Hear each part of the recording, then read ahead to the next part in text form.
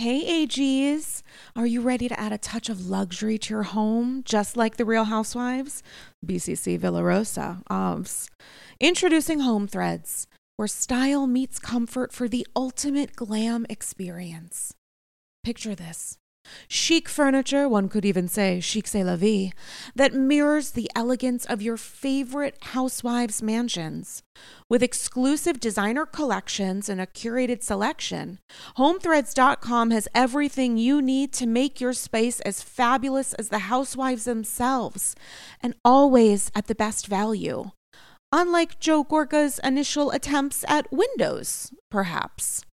Now, I have to tell you, I know that Padma is no longer on Top Chef, and may her memory be a blessing, but nothing has made me feel better prepared to host future seasons and potentially even iterations of Top Chef Upper East Side Edition than the Henkel's Clad 10-piece stainless steel cookware set in silver that I got, along with a 2-piece stainless steel ceramic nonstick fry set from Zwilling, thanks to Home Threads. It makes me feel like I am finally ready to be a top chef, one egg over easy at a time. They're gorgeous. They look great in the apartment.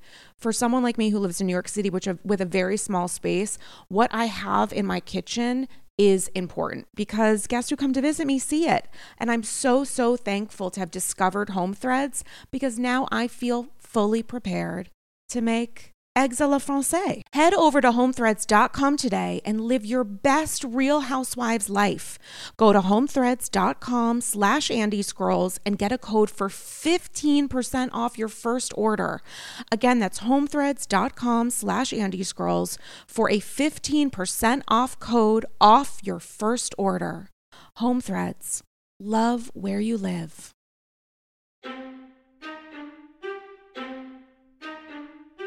I've got a fatal case of not giving a shit. I'm Kiki Monique, and I am in the business of other people's business. Yes! I'm here for it. You guys, I'm so excited to talk about other people. I was going to say normal people's business because I'm thinking about the show on Hulu, Normal People, which, sometimes you just think about. Occasion. You guys, it's Andy's Girls. It's episode 316, and I'm so excited to be joined by one of my favorite guests who every day I think, when is she moving back to New York City so we can go grab drinks? I'd love for it to happen. Maybe today's episode will be an East Coast intervention because we want her back, but I'm so excited she's here today. You know her as the Talk of Shame, professional talker, social media journalist, CEO of Deep Dives, host of the podcast I'm Sorry with Lemonada Media, and I know her as one of my favorite people to follow on Instagram, Kiki Monique. Kiki, how are you? Oh my God, I'm so good. I mean, I was actually thinking maybe I'll spend like a month in New York. In July, because we got Jen Shah's trial coming up. And since lawyer, I'm going to add that to my bio. Yes, I'm here for it. Actually, there's something that we were talking about pre-show, which I'm going to discuss. Just remind me. And as soon as we're done recording, I want to have a little conversation with you about it. Do you know anything about I keep saying I want to get some mezzanine seats, center back. But do you know in the tea of learning, do we know how to even go about getting fucking tickets to this circus? Well, you believe it or not, I called the clerk today because I was trying to set up my situation because I was like, do I need press some access sort of special or something? Yeah. No, it seems like all we have to do, there's a QR code that you go there, you scan. 50% off. Okay, great. And you scan this QR code. It basically is I think it's for COVID protocol, and you get in there and you can just go and you have access to it. I mean, of course, I would love to see if there's a way to get press access because maybe you get better treatment, but we'll figure out how that works. But yeah, I mean, I'm just going to show up there. They open the doors at 8 a.m. Her trial is not till 9:30, but there's a cafeteria, the clerk said. So you can go hang out in the cafeteria until the courtroom opens. And, obviously you can't bring any recording devices. She said they're going to take our phones too. So I'm going to be like, I'm going to see if I can hide a phone, but. You know what I love about this is that you're saying that on a recorded podcast about a federal trial. Anything else you want to sneak in and do that's illegal? Should we? Totally, okay, totally. Great. Just kidding. It was all jokes. But yeah, otherwise I'm going to have to go on YouTube and figure out the best way to take courtroom notes, as you know, because if it's only pen and paper and we're going to have to get all of these things that are happening, it's not going to be the same as the Johnny Depp. It's not going to be televised, not going to be able to rewind. It's going to be a lot more difficult to recap. Wait, so what's going to end up happening, God forbid they do take away our phones, is that I'm going to do what Aziz Ansari did on Parks and Rec, which is draw myself a phone and then just hit the piece of paper and pretend that I'm texting people. Like, I don't know. The phones have been either really good or really bad for my ADD, but like I'm a tactile person. Like, even since I was a little kid, if I was taking notes, I was sketching like on the sides. Like my legal pads are just filled with doodles all over. It's like a nightmare. Like I think we need to have maybe like, is an in between like a Nokia phone maybe? Right? It's like, you know, we bring the Zach Morris phone from Saved by the Bell, be like, clearly there's nothing I can do with this. What about a non-functioning BlackBerry? No, you know, I do have one of those. I still have my pink one. And I also have my Motorola Razr or whatever, Motorina or whatever. I don't know. Wait, so this is how we're going to get fucked with this trial, is because it's a federal trial. So I was told, you might have told me this, or Emily D. Baker might have told me this, or the Bravo docket. One of my legal experts might have told me this, that because it's a federal trial, it's not being televised, that somehow it being a federal trial makes it not televised or something? Yeah, that's why I couldn't get information on the Todd Crisley case. That's a, federal, so yeah, so that's why I have to be in New York and I have to go into the courtroom because, sure, there will be like a few media outlets who can afford to, probably send a few people then, but then we have to wait for them to report on it. And it's like, no, I want the information myself. So I don't know if I have to do a GoFundMe for it be like, I need to be in New York for a month. Cause this is going to, according to the legal document that I saw that I also set up a Pacer account. So the legal documents, it's exactly, this is how lawyery I'm getting. I set up a Pacer account, which is like a special sort of like where you get all the forms and all the things that are filed. And it says in this document, it's going to last 4 to 5 weeks. And so I'm going to have to be in New York for 4 or 5 weeks. The interesting thing about this form too, is this is actually a letter from Jen Shah's attorney to the judge because the trial's been delayed so many times. Right? I had it in my calendar the first time. I was so upset. I was like, what? I booked color around this. What the hell? I didn't really. This strongly worded letter, it was like basically saying, look, we're a small law firm and you're putting undue sort of hardship on us because we've had to delay. We've blocked out time October 2021, then again in March 22. And so, this is causing us hardship. And if you're planning to delay it again, we're going to ask that you give us another judge who can fit it on the schedule. So I think that was sent to the judge, and it looks like the response came back because it does say that this trial will commence July 18th at 9:30 a.m. in courtroom 23A and will continue day to day until its completion. So I don't think it'll be delayed again. Wait a second. I had in my Google Cal for July 11th. Are you telling me it got delayed again from the 11th to the 18th? Well, this is the letter that I just downloaded today says it will commence July 18th. Not like I have literally any plans, but like I'm going to pretend to be really upset because I spent almost a second putting that in my Google Cal. Now I have to double that time to change the date. Are you kidding? Also, is this not the worst day of Jen's life when she found out it wasn't going to be televised? Like, you're not even getting press from this. It's just going to be the walks. I know. And I mean, look, I would also love, like, if we can, because that was the thing, because in the letter it does say that it was originally set for July 11th. You were right. It does say that it was originally set for July 11th. And so when they sent this letter and they said, so I guess the judge's response was it'll commence July 18th. So that was the day that could fit in the schedule. So I don't think, so maybe we're breaking news. People probably still think it's July 11th. It's going to be July 18th. maybe we shouldn't tell people because we don't. Just Yeah, guys, earmuffs or whatever. Be like the whatever Wedding Crashers or whatever the fuck where there were earmuffs happening. So we're gonna have a little. I think we should have a Bravo row. I think it should be you, me, and Emily, and we'll talk to each other and maybe watch a little bit of the trial or just like. I don't know. Just chat, I guess, for like 7 hours a day for 5 weeks. I'm not doing you're planning to do, well, if you're going to be here, you're going to do every day.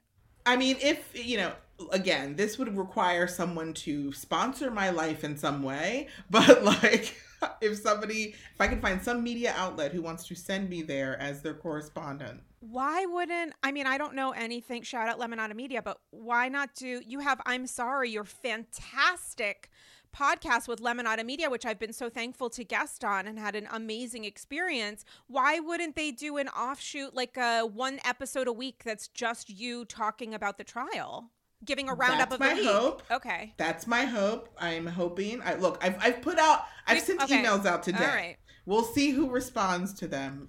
So, but like, yeah, if I have to be there for a month, you got to be paid for that. It's like, it's going to be a lot of stuff. So, and, obviously it'd be, something that I think would be of interest to people.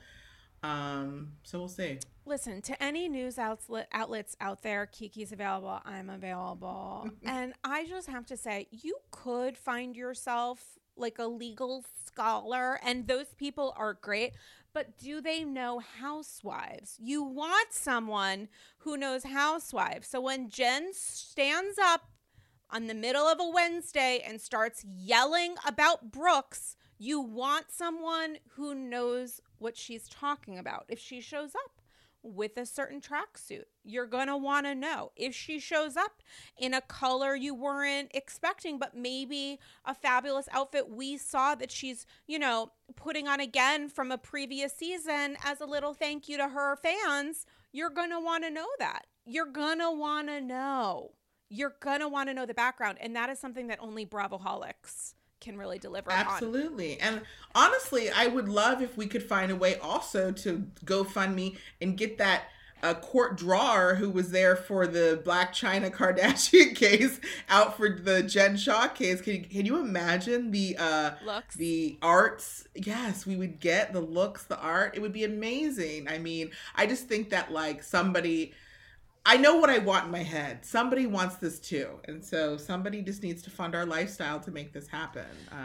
I know that it's a much more serious trial than like when Naomi Campbell showed up for community service, wherever that was. But I will never forget the coverage on like Vogue.com, or it was like Harper's Bazaar did like a full styled photo shoot because she showed up in full glam couture runway every day for community service, and that in and of itself was a community service. And I just want to see what Jen's gonna deliver. I think she's gonna do like gray but sequins. Like, how far do you think she'll take it? Sequins might be a bit far, maybe but I think it like a demure feather. Is there a demure feather? Maybe furry. I don't know about feathery, right? Like, like a fur trim I could see, but it's also July. It's going to be hot in New York. It's sweaty. It smells like pee. Like, it's downtown. Like, it's going to be hot. So she's going to she's going to want to wear a lot of white, A, to look angelic, and B, just to be lighter. And also Coach Shah, because you don't want to wear a lot of layers when it's summer. You want to be walking around as close to fully nude as humanly possible. Like, it is trash. No, New Yorkers aren't here during the summer. New Yorkers who can flee, and those of us who can't afford to, we're here and we enjoy the silence, but everybody else is like living their best lives.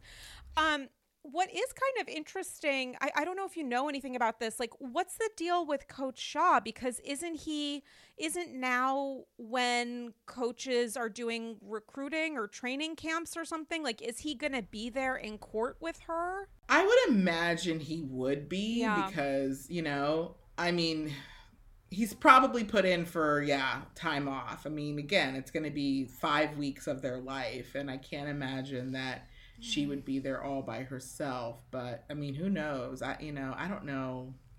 I mean, I would think so though, right? I also wonder, I mean, I think Heather Gay said, and I don't know how literal she was being, and that's not a judgment of her, but like said something along the lines of like, we'll be there to support you or something. I wonder how they're going to film this or what the current filming schedule looks like. Will they still be filming? Will they have cast go to New York to quote unquote support her, noting that they can't get any like B-roll inside of the courthouse from their cameras or cameras that aren't allowed in court? I wonder what that is going to look like just for production. I definitely think that they will have cameras like, around when that's happening, because that would be a miss if they didn't. And then hopefully they'll come to us for the footage of what happens inside. Can you even? Bravo, if you're listening. The after show of after shows, the People's Court, is all I'm saying. It's going to be great. Listen, speaking of great, there's other shit happening that's happening on TV. We've got the Dubai premiere. Atlanta was in New York. Beverly Hills was at Sutton's store doing some stuff. I'm curious about your thoughts. What's really gotten your attention of the franchises that are on air? And none of them is a completely appropriate response. Is there anything that you've kind of been focused on or thinking of where you're like, wow, I can't believe that happened, or I want to unpack that a little bit more? Is there anything that, as the CEO of Deep Dives, has there been a topic, a plot line that you've wanted to deep dive that's gotten your attention? Well, Dubai, that premiere was amazing, and I need to understand why Caroline Stansberry and Stansberry? Stansberry! Oh my God! Oh. What's her name? Caroline Stansberry, isn't it? I don't know. Chanel Ayan. It's the best moment of Chanel Ayan's life just now. She's going to run with it. Yeah, Stansberry. Stansberry's it. That's it. Stanberry. One less S. Okay. I've been saying her name wrong for years. Oh, I love it. I shouldn't have said anything. I should have just let that go. Oh, God. Missed opportunity. Next time. But yeah, I want to know what the beef between her and Chanel. They just don't get along at all, and there's got to be something deeper there, because we're not. And I don't feel like we saw it. Do you think it is potentially as simple as two alphas meeting and deciding there can be only one? This is true. Highly, highly possible. But aren't all? I feel like all women, or not all, but the majority of women on these shows are alphas. No, there's usually a couple betas just because you needed them for just to play the foil or whatever. But I feel like most of them are alphas. I think an overwhelming majority of them consider themselves alphas, and then oftentimes when meeting up with the rest of the cast decide, I'm either not going to sacrifice what these other women are doing in which to become the true alpha nightmare of the group, or sometimes there's a little bit of just a genuine shift that takes place. I don't know how much of that is because of the very nature of filming or anything else, but there does seem to be, on Chanel Ayan's side, a dislike, and on Caroline Stanberry's side, a dislike and discomfort. And I feel like some of that has to do with them trying to figure out who is going to be the star of this group. That makes sense. I can see that. Yeah. On the, there's a cast Q&A, which Bravo gave me permission to record, so AGs can listen to that on the AG Patreon, a 20-minute Q&A that followed this screening premiere party that was held at here in New York last week. And there was a point when they were asked who their favorite housewife was, and it was just wild answers. Stanberry said one of her favorites was Lisa Rinna. Chanel Ayan said one of her favorites was Jen Shah. It was absolutely chaotic. But the majority of the group, including Caroline Stanberry, also noted Lisa Vanderpump. And it made me kind of think of the ways that these women view currying favor among housewives, regardless of whether or not they're still in the cast, and the sense that they might look at LVP and say, she's a great housewife, she's my favorite. They might also say I don't want to piss this woman off. And yet the opposite is true already of how they react to each other in the group. Stanberry isn't concerned about pissing off Ion. Ion's not Yeah. certainly not concerned about pissing off Stanberry, which is an interesting way to start a show.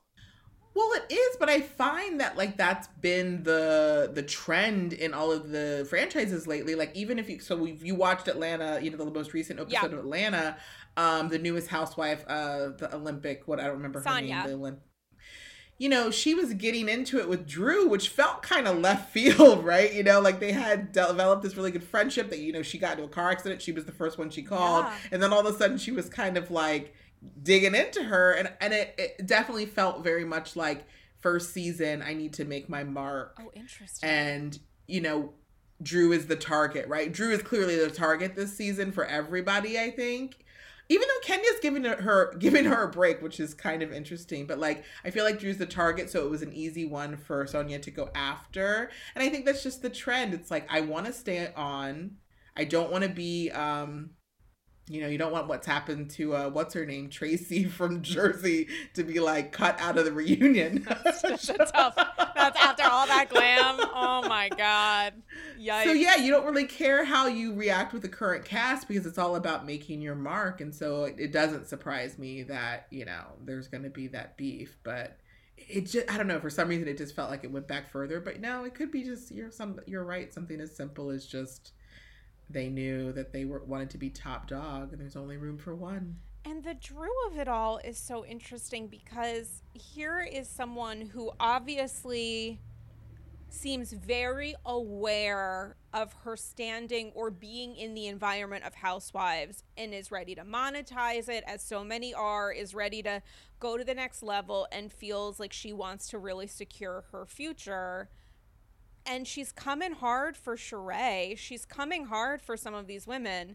She's saying things as far as her business goes that are reliably housewifery, and yet they make absolutely less than zero strategic or business sense. How do we think she's doing? Like, can you fail upwards at this point on Atlanta? Is that what we're watching play out? You know, when they were getting on her about her Lose It with Drew program, I felt like they were being really hard on her. Yeah. Like, because I'm like, okay, she has what sounds to me like a program that you can follow in various ways, which is somebody who has gone on multiple, you know, weight loss programs. Then yeah, it's like you do typically have like a journal that you keep, but you also might need a support group a la Weight Watchers, but you also might need to go to a camp because you need a kickstart. So I didn't find anything wrong with her model, but it's just like funny in this world too, where it's like everybody now, because Housewives has become the new true crime doc, they're like trying to uncover like who's up to shadiness because they want to see their own arrest. They want to see their own Jen Shah in a way because it brings so much viewership. I mean, look at Real Housewives of Beverly Hills. Like Erica Jane is, that whole season exploded so that people who didn't even watch Housewives were interested in this trial. Jen Shah gets arrested, and now Salt Lake City people, a franchise that people like thought was going to be a huge failure is now like on everyone's mind, you know? So it's kind of weird that they're kind of trying to throw each other under the bus in that respect. Do you think that they're saying Ponzi scheme because they think it's actually illegal, or do you think that they're just saying that to be insulting? I think they're saying it to be insulting because they know, but also because the likelihood that we're going to find Ponzi schemes in Housewives is like higher than normal because these people, you know, it's very easy. And that's the thing. Like if you just keep throwing Ponzi scheme out there, somebody's going to probably be in a Ponzi scheme at some point. I mean, listen, there's the All In with Teddy Joe, which to me is completely beyond dangerous and unethical, disordered eating factory style mishigas. Like, and the fact that she knows because it went viral and did nothing about it and in fact doubled down shows that Teddy is an absolute monster. I think she's a bad she is my, I said this on social this weekend, and I just heard from OG of the AG, Damien Bellino, who's like, what inspired this? And I said, I just was thinking about her, and I realized I couldn't do it without spiraling. She has replaced Danielle Staub as my number one Housewives trigger. I can't think about her. Major. I know, I can't think about her without getting viscerally upset. I wish I could almost hate watch her social, except she blocked me and All In blocked me when I asked very innocently if I could have carrots for lunch, which, if you know of the viral story, carrots is like worse than a lard tub thing of butter. Nothing. Wait, carrots? Yeah, they said that like you're not allowed to eat carrots, maybe unless it's for a snack, because of like fucking sugar, which like I don't know anyone who was like, guess what? I lost all this weight because I cut out carrots. Like, I don't think that's the thing. And it's also just what an indicator that you're trying to get people to starve themselves because you think that carrots is too much of a delicacy and a dessert treat in which to snack. She's just such a piece of shit. I can't take her. But when I hear of the Drew stuff, I'm like, it reminds me less of Teddy Joe and more of Sonia Morgan, and like that I don't think there's a real business model here, so I can't even get into the minutia of like what are you doing, because it feels a little, you know, toaster oven with no toaster. I don't even think we got a box. Yeah, I think that that's more like it. I agree. I think it's like it's less Ponzi scheme and more just like delusions of grandeur of like I've made it on this reality show and I need to like keep throwing out anything until it sticks because I have this opportunity. And yeah, it definitely feels more like that because you know, I don't know if Drew is the person I would necessarily consider as like the go-to if I want to like get in shape. Like Sheree was right. She's like, you know, I got this. Like when I see Sheree, I think like, oh wow, she has kept herself in shape. If she started like a program, I'd probably join in because like I've seen her over the years and she's always stayed super fit, but in really great shape. So it makes sense. Drew, I mean, we have the weave line, because didn't we have a weave line or a wig line last year? Did we? Yeah, she brought that. Didn't she bring that wig to the party? Was that her? I thought it was her wig for some reason. Maybe not. Oh my God, I hope it was, because then at least she got a discount on it. Maybe it wasn't for some reason. The $500 whatever it was. That's when I got really upset. I got very triggered by her trying to pass off, I think it was like luggage as like an expensive gift, as did the women. It was just write a check at that point. Like, don't try to pretend this is right. And all of this, I feel like, is ultimately just to cover up. She's trying to make a life for herself and just distract from her own marriage, because the reality is like that marriage. Every time I watch them on screen together, I just cringe, because it's like his overacting of like love and love, man, you know, it's like he leaves a room and it's like, mwah, mwah, mwah. And it's like, you only do that when you are just trying so hard to cover up the fact that you are just not a good guy. And I don't think he's a good guy. What do you think of them attempting to work on their marriage? What do you think the goal should be that they're working toward?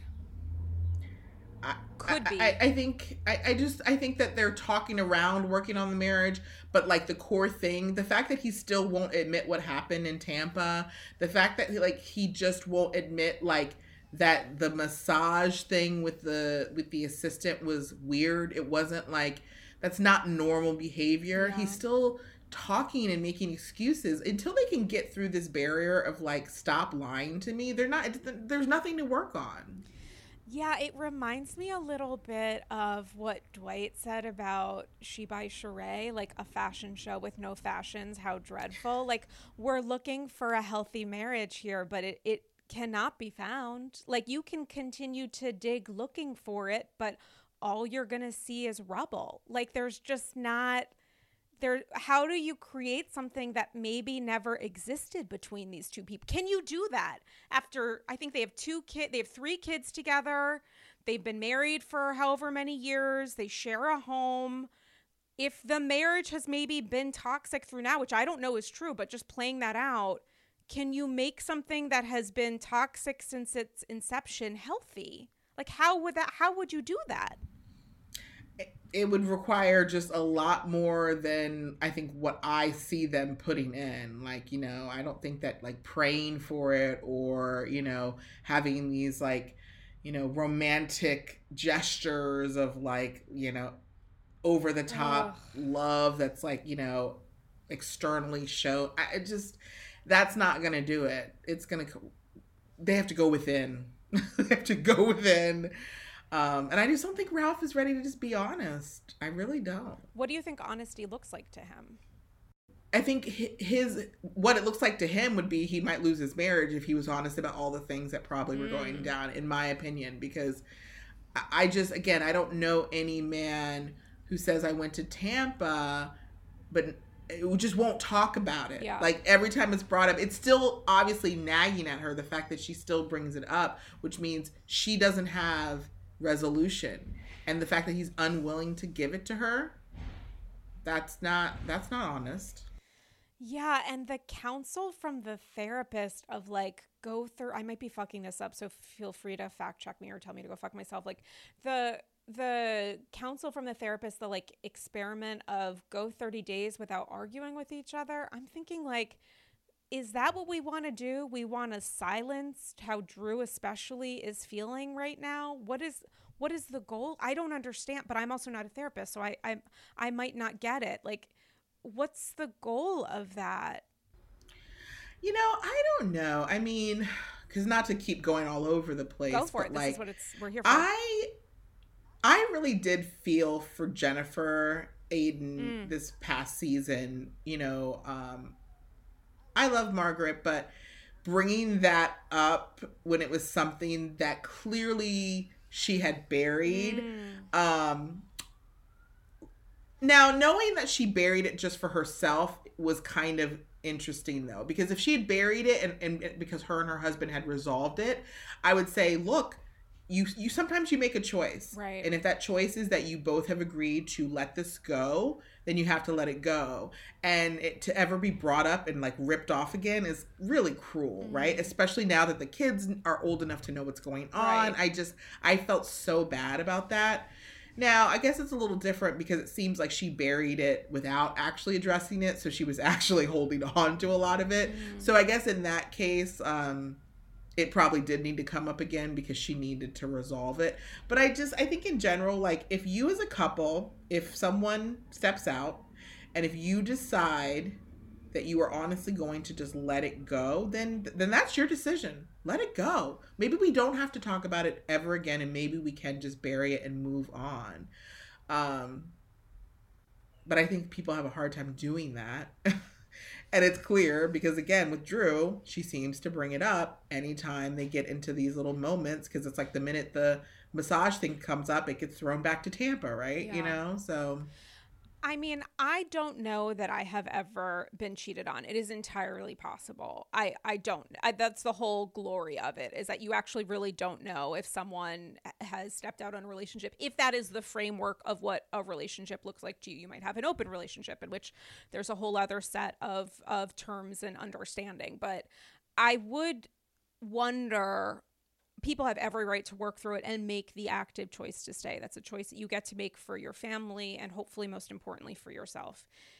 I would though wonder, because dishonesty seems like such a key part of cheating, how you get to the other side. Like, what does that work look like to not only repair and get to a point where you both feel comfortable, safe, and secure in, starting a new chapter together, but also working through to what the truth was behind why this happened. Like, that requires such a delicate honesty and a brave one that, like, I don't know how you get to that point when a lot of couples don't have to do that work. Often, like, the force of adultery pushes you toward doing that radical honesty.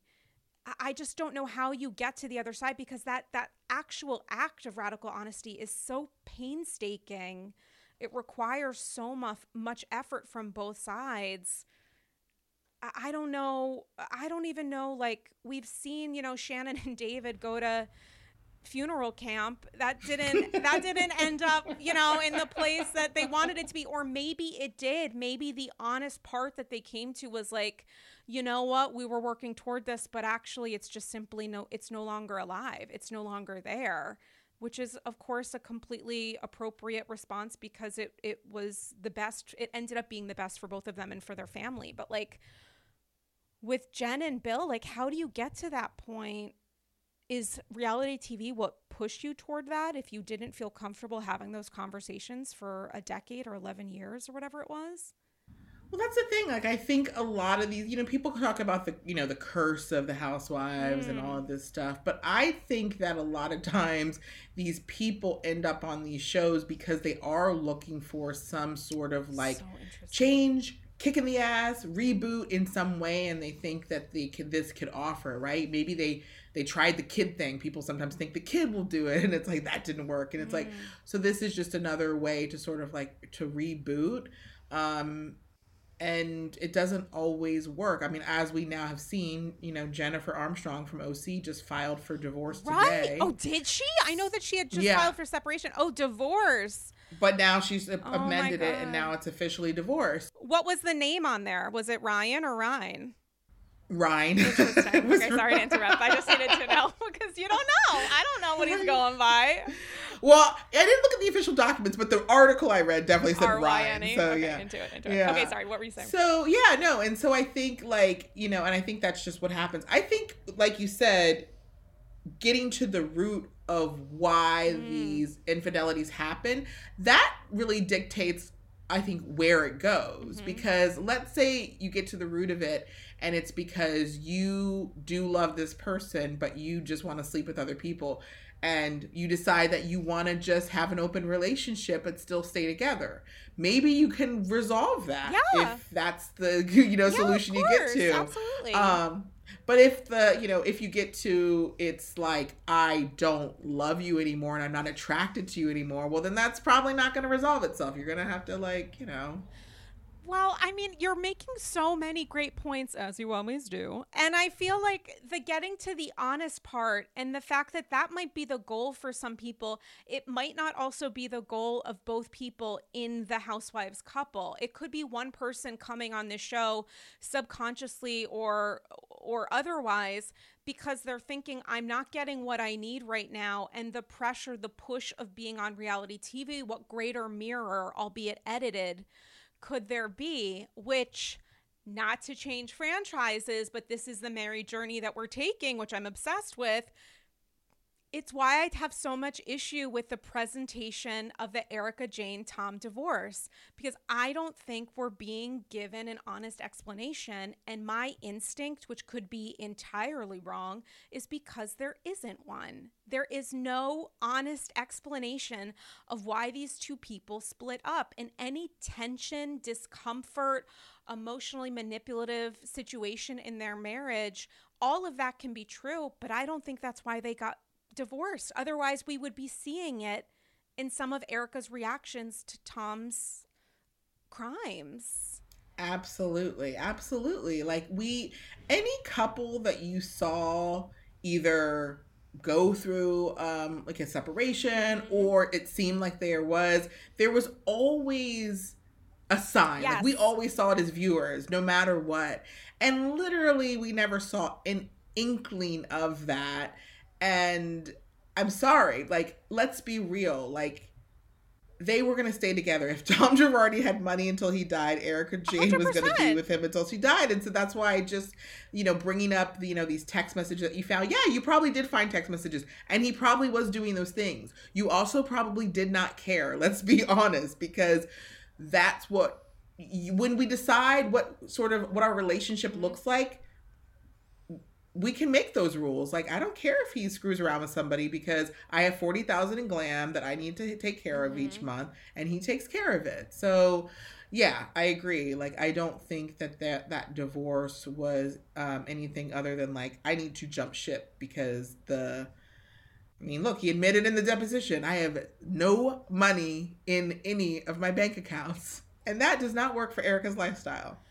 And also, P.S., speaking of jumping ship, I think he's the one who told her that. Like, I don't think this was Erica making this decision for herself. I think it was a strategic choice that it was made to protect her and protect him as best they could do in a situation in which protection is rapidly dwindling. Like, the possibilities for it are becoming almost insurmountable. This is her desperate act to hold on. And that's the thing, like, it's so sad, but like, sorry, there's a trash truck. Let them go by. Oh my God, tell Erica I said hi. Oh my God. But like, I think Tom loved Erica so much. And she even talked about it in like the last season about how he was calling her every day and all of these things. Right. Like, he loved her so much.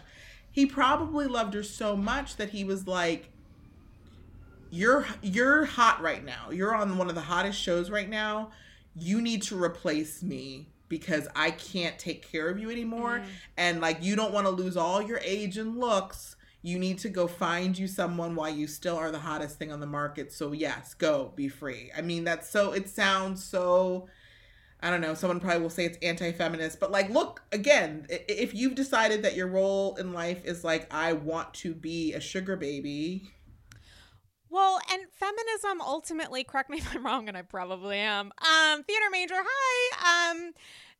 But feminism to me is the idea that men and women should be treated equally. And so she has the right to decide how she wants to identify her own goals, desires, and how to get there. Like, you can be as much of a feminist and be financially supported by your husband as you could be if you were not. Like, I think ultimately it's like, I think Erica's a piece of shit, and I would call her that if she was a man or a woman. Like, I think that's the perfect idea of feminism, is saying that Erika Jayne is truly a supervillain and can go fuck herself absolutely every day. Every day. And she reminds us of that with her dumbass vibrator jokes, in which to hide from responsibility for being a bitch. Like, I think that, yeah, I see no problems with the idea of identifying as a feminist in the lifestyle that she is afforded with funds stolen from burn victims. But tell us how you really feel. Speaking of how do I really feel, I do want to pivot ever so slightly to this whole conundrum happening on BH with Crystal, Sutton, and Garcelle, which seems incredibly complicated. And I just want to get your perspective, sort of starting with the question Garcelle aimed Crystal's way about, do you think anything Sutton said would have been okay? Yeah, I hate when I see Garcelle and Crystal and Sutton, when any of the three of them sort of get into it, because I want them to just remain this strong 100%, trio. 100%. Cracks in the foundation. We don't love it. We're a dream team. Yeah. But like, it was clear in that moment that like Garcelle did want to show her loyalty to Sutton, which I thought was also very important. I think obviously Crystal was caught completely off guard by saying that she thought she was, had set Sutton up. And I think I would have preferred if that conversation had happened just between the three of them. Like, I didn't like that Garcelle had brought it up in front of the Fox part of the Fox Force Fox, like I just like, I always want like those conversations to be had amongst them. And it's like, you hate to see like lines drawn right in teams, but that's how it is. Like, you don't want the other team to see your cracks, because then they'll start going after it too. Like, I think it's so difficult, because I really did truly feel for Sutton in that previous season, because I did feel like Crystal was being like a little bit hard on her, and I don't know, I really have this soft spot for Sutton, which is funny because I couldn't stand her the first season. Like, I literally could not stand her. The minute she didn't know who like Fenty was, like, I just was like, I'm over you, I can't stand you, like, Shane, go away. But then, like, you know, when her and, you know, Garcelle started getting the relationship, obviously I think Garcelle is the one that gave her lended her credibility to me and, like, made me. And so I have this soft spot for her. And I do think that, like, I want to believe she just feels like a harmless person who doesn't, like, know, she's not trying to harm people. But when she is, it's with a purpose, right? Like, the thing she's saying to Erica, I don't think she's trying to harm, but she's being straight up, like, this is how I feel and this is what I'm saying. And then she doesn't like that sort of thing. So, I think they'll get through it. I just hope they get through it between the three of them. I don't think that those issues need to be in front of the entire group. How do you look at the difference between harmlessness and ignorance? That's a good question. I mean, because if someone is being ignorant, it can absolutely be harmful. But if you're purposefully just trying to be harmful, with that's malice, right? If you're doing harm and you know you're doing harm, we've learned that is actually malice, which we're, like, getting really good in terminology now. And she does not seem malicious to me.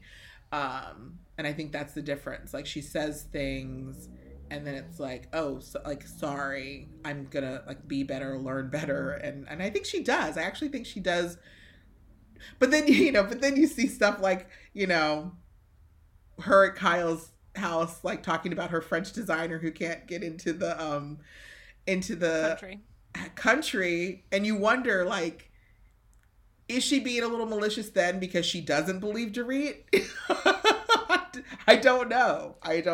So it's one of those great questions of intention versus impact, in the sense that intention really does matter, but so does impact. You don't have to cancel one of them out if the other, if the intention is good but the impact is bad, the impact is still bad. If the intention is bad and the impact is bad, that's maybe worse, but it doesn't mean that the other option isn't also bad. And that's, I think, the thing that people are struggling with. And there are people who want to know what Sutton said, because I think in finding out the information, they want to be able to make the determination on her intention. But conversely, if the impact was so bad that Crystal is potentially triggered even thinking about it, how do you force someone who is the only woman of color in that scene, when it's Kyle, Sutton, and Crystal? If Crystal doesn't want to talk about it, how do you force someone to do that? Noting, as you said, that the group of women who are asking, Erica has a vested interest in Sutton looking like shit. Lisa's just there to clown out. So, like, whatever Erica does, she'll do it just sloppier and worse. Kyle, I don't actually know what to say about Kyle at this point. We're in a purgatory place right now until she cancels Teddy Joe, which is never gonna fucking happen because life is never easy. And Dorit is just trying to survive, and I don't even mean that in a dickish way. She just really, I don't know. She's got a lot going on. So it's like, I don't know how to, I don't know. But then Garcelle wants to know. So it's like, that's what I'm saying. Garcelle wants to know. And, like, Garcelle had a perfectly good point of saying, but I need to know because I need to know how this is going to affect my relationship. Like, don't make me here looking super like valid. a fool. And so that to me is, like, trumps anything. And for that, Crystal owes her that explanation. It's only fair. Yeah, and I wonder, it is one of those things where, like, it does feel, I don't think Kyle was wrong in the response of, like, Sutton is really backpedaling here because she's nervous about what she said. Like, I don't think, regardless of what Sutton said, that does appear to be what's happening. There is a reason that Sutton is very, very focused on moving on. And I do think it is somewhat obvious that has something to do with her, like, not wanting whatever she said to be spoken out loud. But I also get, if there is, as Crystal has said prior, an understanding that they had where they decided they didn't want to talk about this, like, at what point does that agreement become null and void? Like, is Andy going to be the judge on this at the reunion who says, like Crystal can always say I won't, or Andy could, God forbid, ask Sutton and not Crystal specifically what Sutton said. But like, I would think Andy's going to push pretty hard. Do we have the right, for the purpose of story, for this to be told, or rather, do you think that it ever will? Oh, I definitely think that they have edited that scene and it's going to be pulled at the reunion. Oh, interesting. Whether, because there's like, I mean, look, at the end of the day, they want us to tune into that reunion. And even if, let's say, Crystal did at some point reveal what it was, they probably won't even tell us during the season, because now it's been sort of built up to this point where everyone wants to know. And if they do that little sizzle reel for the reunion and it looks like it's going to come out, well, then they'll definitely share it. I think that here's the thing. I think that the reason the girls are so hard pressed for Crystal to tell it, though, is because, again, they have her in this place of like, we feel like you use words that are too strong. You've said that you felt violated. You felt that this was a dark thing.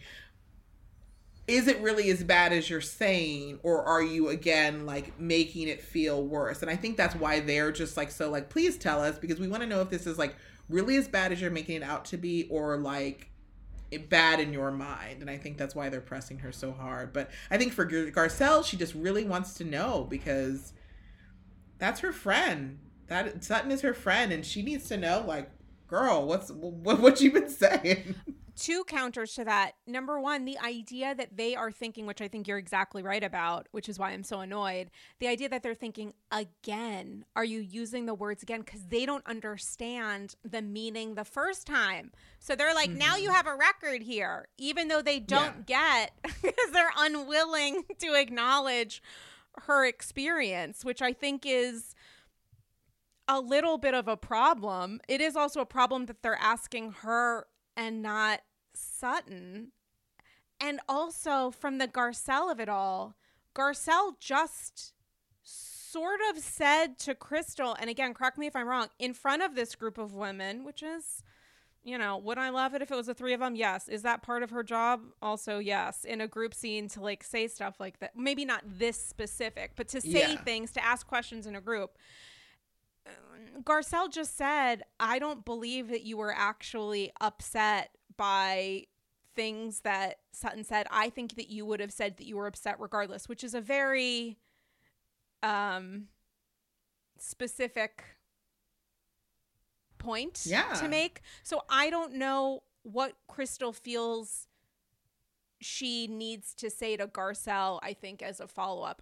To me, I'm like, just tell Garcelle. Just tell Garcelle. Exactly. She has a right to know, and this is like usurps the stuff. But that's very easy for me to say, because I wasn't just accused, as Crystal was, of baiting statements and responses, which is what I think Garcelle said to her, which sucks. It does. Like, it does. So, yeah, I mean, I agree. Like, she's basically caught in, like, a really, like, she's in a catch-22, because, like, if she doesn't say anything, it's going to feel like Garcelle's going to feel like she's betrayed. And then she does say something and it doesn't, quote, live up to the standards of what they believe, then they're going to add this on to, like, see. And so she's in a tough spot. And well, I don't know. We'll see how it plays out. I mean, that's such a good point as well. Like, the idea that it has to live up to standards. They won't take her at her word. She could say something that would be by the book, ignorant and triggering and upsetting. And if they don't have that experience as white women, they're going to tell her it's not good enough. So what a shitty position to be in, where you're not even allowed, essentially, by this group, the majority rule of white women on this cast, who have long been on the show for years prior and have built up their own currency as housewives on top of everything else, for them to say, like, oh, that's not big enough drama. I'm sorry. Nope. Even Erica, who, like, hates Sutton and wants to know. Like, I don't know what their responses would be. That's a really shitty spot to be in. Yeah, it is. I'm telling you, last week's episode, which I just rewatched, episode before, I spiraled. I like literally, it has, I think, led to the downfall of my arch nemesis style blocked relationship with Teddy Joe. The idea that these women, did you see what Lisa Rinna posted today? I took a screenshot of it because yes, I had to repost it with scary music. Yeah. This motherfucker posted on Instagram stories, as I knew she would. Do I see the future? Possibly. Posted an Instagram story. And tagged Teddy, of course she did. Because Teddy probably told her the exact sentence to use. I wish they would hire Teddy Mellencamp back on Real Housewives of Beverly Hills. She was a great fucking housewife. No one believes that. Teddy knows that's not true. Nobody, her kids don't believe that. Her husband selling robberies doesn't believe that. Nobody believes it. She's all out because she was fired, ma'am. She was so great that she was in fact let go. Oh my God. Yeah. I mean, I don't, it's interesting how strong the relationship bond between that cast and Teddy has remained. Cause I guess her and Kyle, I saw the relationship, but like with everybody else, I didn't see that strong connection while they were on the show. So I'm just confused by it. Yeah, I think that's how alliances go. I don't think anyone really cares about Teddy except for Kyle. I think Kyle and Teddy have a strong relationship and also extremely strong working alliance, like #sisterwives. Like there is something there where Kyle knows she can depend on Teddy to stand for her absolutely regardless, and a part of that is shitting on everyone else. Like that they've got that squared away. Kyle is absolutely the alpha in that relationship. With the other women, I think that they want her back so they can maintain majority rule. They don't care that it's not good TV. Lisa Rinna, who seems very focused on what will make good TV regardless of what it will do to the people on said TV, I think she wants her back because she knows that it's a power move for their weird fucking majority. It sucks. Well, yeah. I mean, like, even just Rinna coming so hard for Kathy Hilton is very odd to me because, again, like, Kyle, that's your sister. And I, it's weird. Like, I don't know. I guess I just, like, it's so interesting to me. And I know, like, I understand dynamics in family. Your family doesn't have to be your best friend. I absolutely am the first person to agree with that. It just seemed like they had that moment with the TV trays and crying and being like, we wasted so many years and all. It was everyone's crying, right? We're all crying over it. I need to watch that again. To let Lisa Rinna sort of like usurp that just feels really weird. Yeah, here's the question that I want Andy to ask that I bet he will, because he's like a master class at the BH reunion specifically. But I want him to ask Kyle who is coming in the way of her relationship with Kathy, Rinna or Garcelle, because the way that Kyle came so fucking hot for Garcelle for saying, God forbid that she has a friendlier relationship with her sister when they weren't talking at that point, and yet seems very comfortable in having Rinna be her translator / usurper. I just use it, but I think it's right. Maybe whatever. Fine. Sometimes I just say words that sound right. Words don't matter. Okay. Don't worry about it. No, that's such a good question. You should actually tweet that now in advance of the reunion, so he has it first. Number one question. Do you know, I have been off Twitter for years, and I saw Rachel Bloom Instagram that she just started her Twitter account again, because otherwise you lose it or something after a year, which I didn't know was a thing. So I logged into my Twitter account because I was like, oh, I guess even though it's been multiple years, it's all gone. Like I still have my handle, but it's all gone. I had like Roxanne Gay tweeted me when she was on. I couldn't retweet any of that shit because I didn't have. Well, she like hashtagged Annie's Girls because my account was down. Like I don't have any of that fucking shit anymore. That's weird. I know, but do I want to be back? Definitely don't. But I want to remember some memories, kind of, before I go offline again.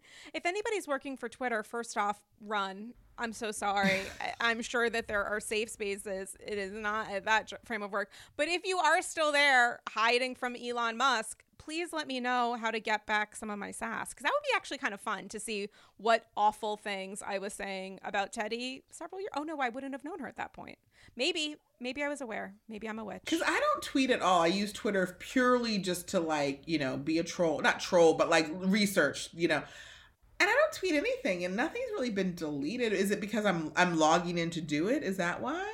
Yeah, like I didn't log in for years. And nobody told me that wasn't a good idea. I mean, it still was, either. But someone from Twitter slide into my DMs on Instagram, because I'm still not going to check Twitter, and let me know. Listen, Kiki Monique, I could talk to you all day. You know I'm obsessed with you. You have gone ultra viral this spring. I feel like it's summer, but people keep telling me it's spring still, which is very weird to me. But anyway, this year, month situation stuff, and I highly encourage that if people are not following you on social, they literally must, because they're absolutely missing out. Can you tell the AGs a little bit about what they can find on your social as well as on I'm Sorry, one of my absolute favorite pods? Well, you know, I'm sorry. We talk about like celebrity missteps. It's a lot of pop culture things that are happening. And we're mostly just breaking down the nuances of like people who have been canceled or who owe apologies. And so it's really just fun talk. And then my Instagram, you know, again, more pop culture talk. We do a lot of deep dives when we get into it. And lately, it's been a lot of court talk, pop culture trials. So we have a lot of things to get through. I mean, we have the Jen Shah trial. Erica Jane will be ongoing and seeing what happens with her and Tom. I mean, he just got disbarred, so he owes all that money. So, yeah. So lots of Bravo, lots of reality shows, and lots of me. I love that. I love lots of you. And guys, for a little bit extra of me, join the Andy's Girls Patreon. #1 way to support the pod. $2 a month gets you my love and sass. $5 a month gets you 2 bonus episodes. $10 a month gets you 4 bonus episodes and invites to special Zoom keys that happen seasonally, and some new Patreon episodes that went up. A 1-hour plus episode with James LaRosa, a Satchel Spectacular, that Dubai cast Q&A is up as well, that Patreon AGs have exclusive access to. And speaking of access to fun things, Andy's Girls Live, throwing our first ever virtual live show co-hosted by OG of the AG, Damien Bellino, with content that is not going to be put on Andy's Girls Classic. And P.S. it's June 23rd, $15 tickets on sale now at 8:30 p.m. Eastern Standard Time. And this is a show that is time zone friendly. You can get tickets on demand, which means you can watch the show at your leisure a full week following June 23rd. So we have really made sure that all of our international AGs and AGs who might have plans, which are a thing that I've heard of now and again, are able to support the event. Would really appreciate it. AG Live again, live from the Clawfest, June 23rd, $15 tickets on sale now at loopedlive.com. That's LOOPEDLIVE.com. Can't wait to sass with you again. And Kiki Monique, dive for you. Talk of shame. Did we shame talk anybody today? Yeah, just a little bit. Okay, good. We met our quota. All right, guys. Hope you are all hanging in, and we will chat with you soon. Bye-bye.